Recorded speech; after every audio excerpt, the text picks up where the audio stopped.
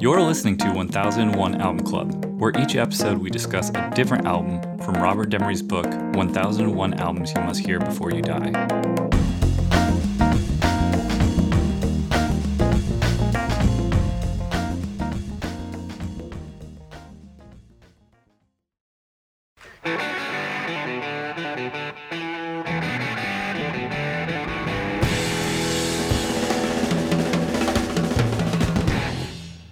Well, a young man ain't got nothing in the world these days.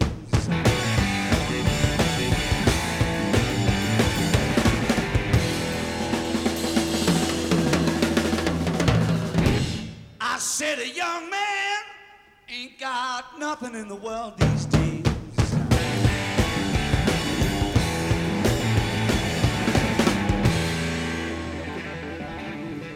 All right, for this episode, we'll be talking about The Who live at Leeds. In the room, I have Adam, Ben, Hello, and John. Yeah.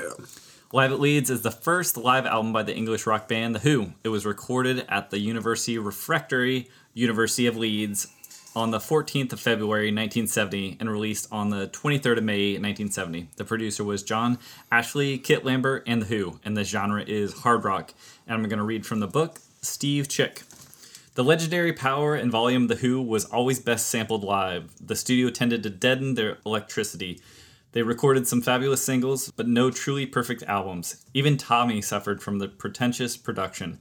Live at Leeds, then, is not just possibly the greatest live album of all time, it's also certainly The Who's finest moment. The album caught the band soon after touring Tommy in its entirety, Itching to Cut Loose, a show at Britain's Leeds University on Valentine's Day 1970 was the location. The band surged at full strength with more than 2 hours playing Tommy, their classic singles, and a clutch of rock and roll gems along the way.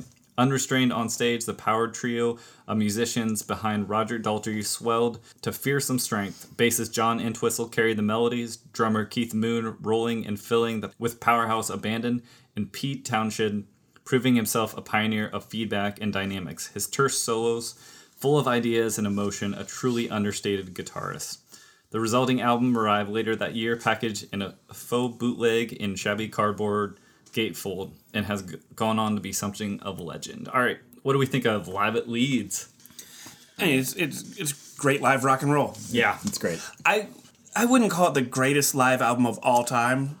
but I think at the time, I mean, this was kind of, this is The greatest live album of the time? right, it sort of like is the bar now to be set. Although Live at the Apollo was quite good. Yeah. Different genre, obviously, but yeah, I would say that this like hit.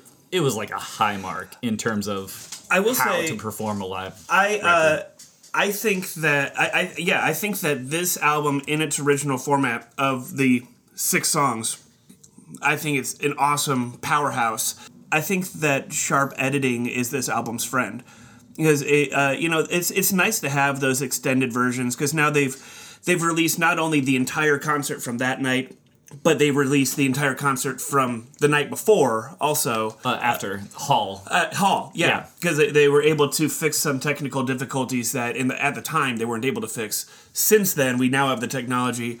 Like, if you're listening to it on Spotify or anywhere, it's really hard to find this 6-song version of it. Mostly, it's just a whole album. And although it's great to have that for a document of history, it does not flow like a good album. Because I was trying to approach their actual live show as I would approach an album, because I didn't realize at first I was listening to the wrong thing. Mm-hmm. And just like from their opening song, like it's like Heaven and Hell. It's like a John Entwistle composition. From the get-go, I'm like, man, interesting choice to open your concert/live album with. Like, why don't you like open with something that's gonna With a banger. Yeah, open with a banger. And then there's a whole bunch of talking in between songs, which when you're in the moment, I'm sure it's nice. And there's some live albums where I really like that, like Live at Folsom Prison. Also, they think this one's better than that one, but that's a different conversation. Buck Owens live in Japan. Also, and Japan. In Japan. I'm not necessarily against onstage banter in a live album format, but Roger Daltrey goes on for too long in between songs. It loses momentum. But this album, cut down to these 6 songs, released as a single disc instead of like a double, yes, this is distilled, heavy-duty rock and roll, and it's exactly as long as it needs to be. And like Pete Townsend's the one that pared it down to these 6 songs, and I think he did a really good job. It's a bold choice. 6 is short, and I actually. Well, My Generation's like 20 minutes long. Yeah. But the version, the medley. But they've got versions like they're Shaking All Over has a huge jam session in the middle of it. But I do think that it's like just 6 songs. I mean, it could have been. It could have been 10, and even with the long versions, and then maybe one of them's a medley. Yeah, but it might have been maybe a little much. Yeah, it's 37 minutes total. That's the right length. Yeah. And I think so too. Especially because like when you do a live album, you're limited on the production. You can't add a bunch of stuff and keep it a live album. So it's like your ears. I don't know about you guys, but for me, when I listen to live albums, my ears get tired and bored of hearing the same tones because essentially you can't do dynamics. Right. Well, and you're not like picking a different amp for this song or, mixing acoustic and electric guitars. It's like you're just playing what you're playing, and it's going to be one sound. You're going to make that one sound as good as it is, but like 37 minutes of it wears you down a bit. Yeah. Is this a truly live album? Because you said that. Oh, absolutely. It is, okay. yeah. He So edited it's it all in leads, post. and it's edited in post, but only edited down to the songs, not. It was cut away, not added to. Okay. Yeah. Because I thought that maybe one of the songs was like slightly composited or something. They on the Hull they used technology because Entwistle's bass had cut out and they had a technical difficulty, and so since they've hologrammed him into the Hull live album. There's one part, and there is one part that they had edited. I think it was Pete's guitar. He was doing some sort of solo. It's in Magic Bus or something. Yeah. They edited. It's like part of it is just like they doubled it and reversed it. Yeah, he made it intentionally like a cut so you would know it was a cut. I guess I had read in some places where he didn't want it to seem like they were trying to like trick everybody. It was just like, oh, this is completely different than There's I a usually technical play. difficulty. Here's a second of reverse music. okay. But they weren't adding things to it to like make the crowd sound bigger or clean up the harmonies or anything like that. Like this is the raw recording. The crowd sounds, very, very into it. Like a lot of clapping, a lot of singing along. Yeah. I also think it's cool, especially coming hot off the heels of Tommy, to be like, okay, but remember, we are a rock band. Yeah, they were getting a lot of flack for everyone had just somehow like one album of doing this opera experimental kind of thing.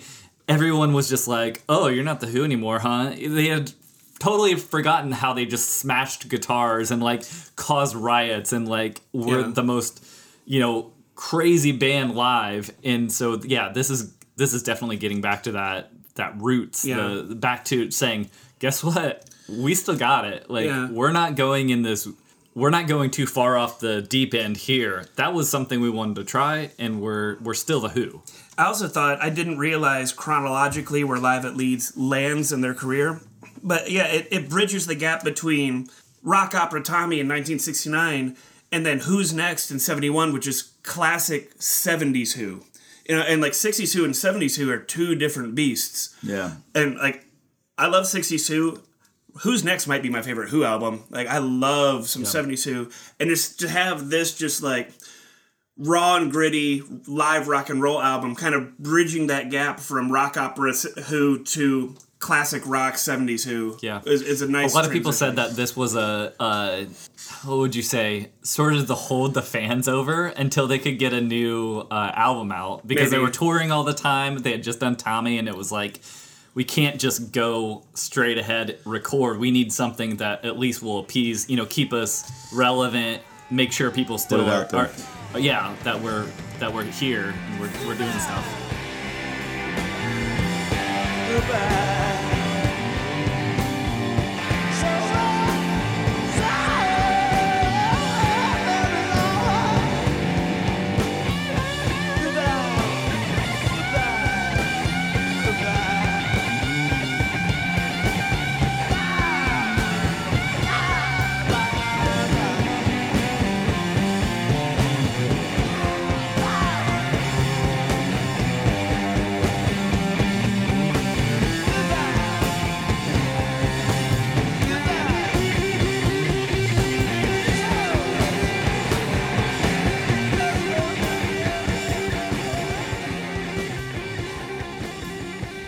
And there's no actual songs from Tommy on Live at Leeds, but they do quote phrases from Tommy during the My Generation medley. Yeah.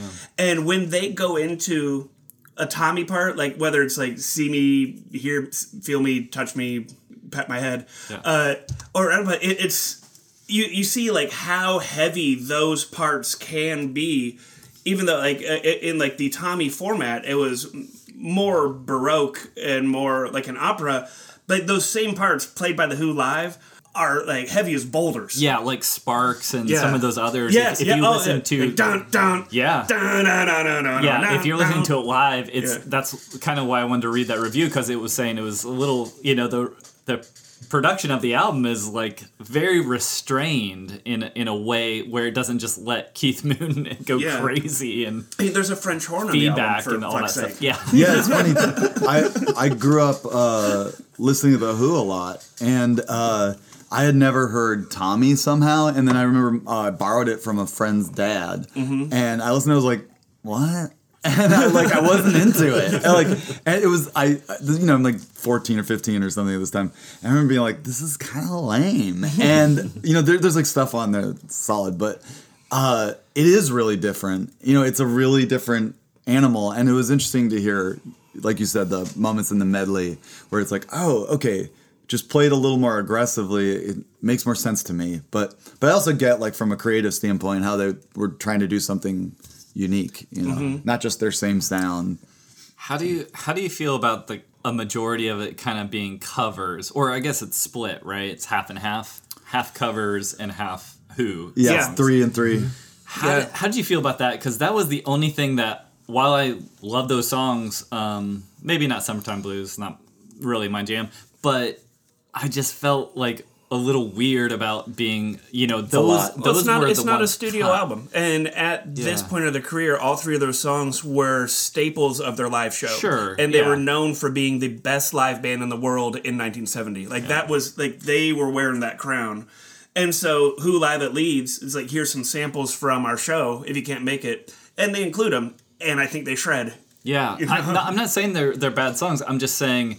3 out of 6 is a lot. I feel like I would... But one of the other 3 is 20 minutes long and includes multiple songs. Actually, it's 14:45 for My Generation. Yeah. All right. Looking at it. Just kind of curious. But I feel like they could have just replaced Summertime Blues or even Shakin' All Over with another Who song, and I would have been... I agree. They shred on their Who songs. But then we wouldn't have a recording of Who doing Summertime Blues, which is one of the classic covers of all times. Yeah, I just felt a little... It's a little strange to have those when I think that the Who have equally, if not more, better songs that they are just originals that they do. Like a quick one while she's away. However, that song is so long that I can understand why they it's like 8 minutes. Fit that in, because they would have had they would have had to cut 2 of the other songs. Yeah. Well, it may be if you've just come off if you're a rock and roll Who fan and you come off Tommy. Maybe this is, by having a few covers, they're like, okay, here are some power blues, like rock, classics. That brings me right back in. Okay, now I remember the Who again. Like, it might just be like a softening. I think you're right. But yeah, 3 out of 6 is a lot. But if you're saying, okay, what can we do to bring our fans back? Maybe we bring them back with some classics. Yeah. And, the song choices were also partially, one of the factors was technical difficulties. That's true. Yeah, I was going to ask, I wonder why, I Can't Explain or Tattoo weren't on this, and it might just be that the performance wasn't as good for those songs, or the, like you're saying, the technical difficulties. And I've got a theory that all stems back to those technical difficulties making the Who Live at Leeds the album that Live at Leeds is. I think it was either a bass cable or a guitar cable is crackling through the whole show. Some songs it's more noticeable than other songs. So they use the songs where it's least noticeable. And now we have the technology to correct it. At the time they didn't. But my theory is that these technical difficulties and this flaws in the recording, if they were attempting to record the great Who official live album, and then they record those 2 shows, and they're like, okay, well, we can only use some of these songs, and the ones we can use, there's recording problems on it. My theory is someone in that room was like, let's make it look like a bootleg. Yeah. You know? Yeah, true. And so, like, I've got a very well loved. That's the art, yeah. I've got a very well loved copy of it here. Yeah, the cardboard sleeve. It just looks like it was stamped, and then the actual disc, the label looks handwritten, and like you would just like write on like a blank tape. And there's a note on it that says, "Crackling noises okay. Do not correct," as of like a note for like future engineers not trying to mix them out because it's a crackling in the cable. In the reissues, the label says it says. Like some like crackling noises have been corrected, like in that same like handwriting. That's funny. Oh, nice. Yeah, my theory is they weren't like the bootleg looking gimmick and packaging stemmed from the recording difficulties. And I bet the reduced track listing did too. I bet it really just came down, and they probably got an accidentally concise album, which very well may have contributed to the success of it. I mean, sometimes I think it's one of those things where sometimes the best ideas come out of failure and necessity, where it's like, 37 minutes is the right length for this album. And I think it's just kind of funny how, I wonder if they had the idea later for the packaging. I didn't realize until I was reading up on this that originally it came with the gatefold opens up and it looks like a folder. It's got a pocket on either side, kind of like just like a school folder. And you put the disc in one side. Then apparently the other side came with basically like a not quite a press kit, but more like it looked like stuff like a merch that you would get in the show. Like there's like an old poster from like early Who. There's some stuff that looked like handwritten notes and stuff like that. Just like a little package of memorabilia, relics from the Who. Nice. Yeah, there was I had written down here handwritten lyrics to Listen to You, the chorus from Tommy, typewritten lyrics My Generation, handwritten notes, a receipt for smoke bombs, a rejection letter from EMI, and someone also said there was like another thing about a court filing made against Pete Townshend for him like taking Gibson SGs from like music stores. So there were like all sorts of little posters and goodies or whatever. Yeah, that's really cool. If it really is that they like this stemmed from them just kind of trying to roll with the punches, they did it so well. Yeah. Like they took a turkey and like a potential turkey and they just. I think the packaging, the gimmick of it, and just like the rawness of the recording is so cool. Yeah.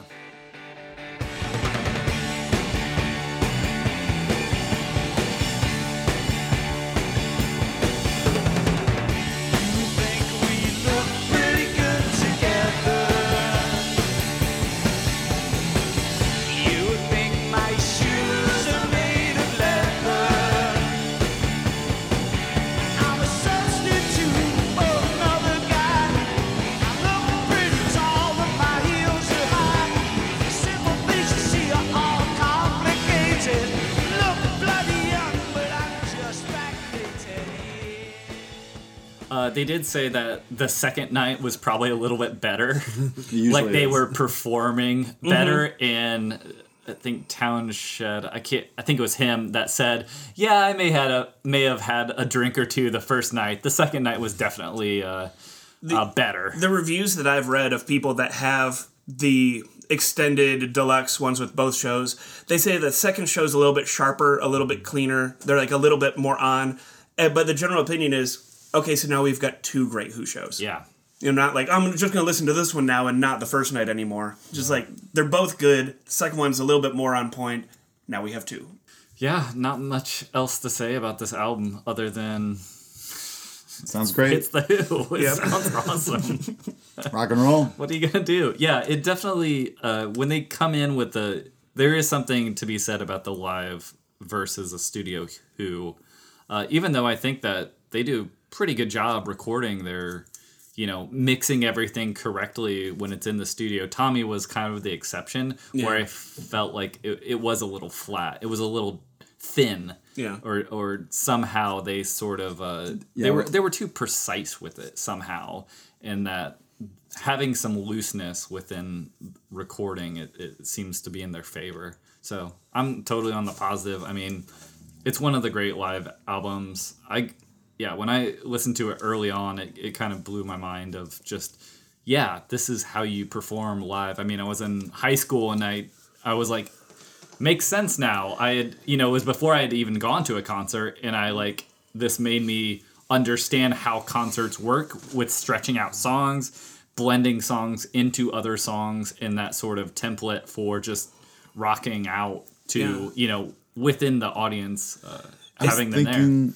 Yeah, I think that's a good way of putting it, is the idea that it's this almost like a intro class to live music. You can see how it's different if you're a fan and just what you're gonna get that's not on the album.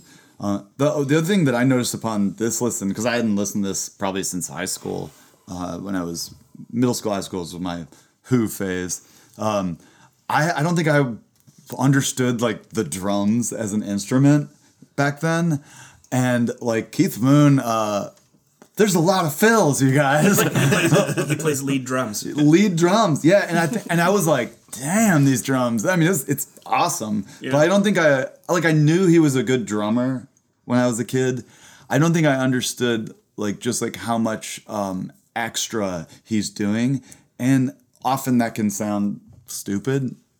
I like it. I like it in this. It's when Keith Moon does it, it doesn't sound stupid. It sounds awesome. They mix it. I have more difficulties with drummers that are inspired by Keith Moon than I have completely with Keith Moon. Get that. But I also like how on this album, just a small production comment, the drums are really beefy.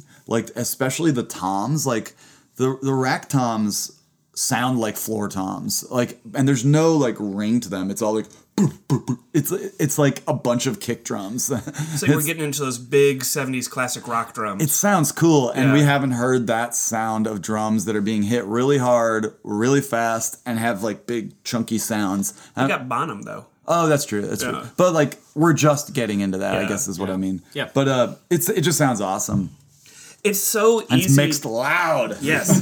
It's so easy to forget that although there are 4 members of The Who, they're a power trio. Roger Daltrey, he plays harmonica sometimes, not here.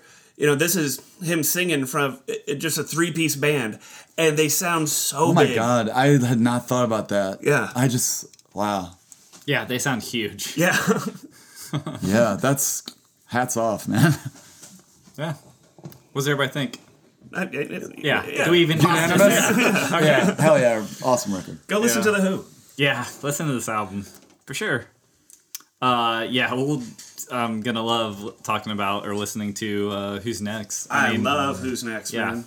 So I'm assuming it'll be coming right up. Yep, 71. Yeah. So maybe not right up, but soon. We're definitely not gonna miss it. Yeah, no. All right, next time we will be talking about Soft Machine 3rd. All right, thanks y'all.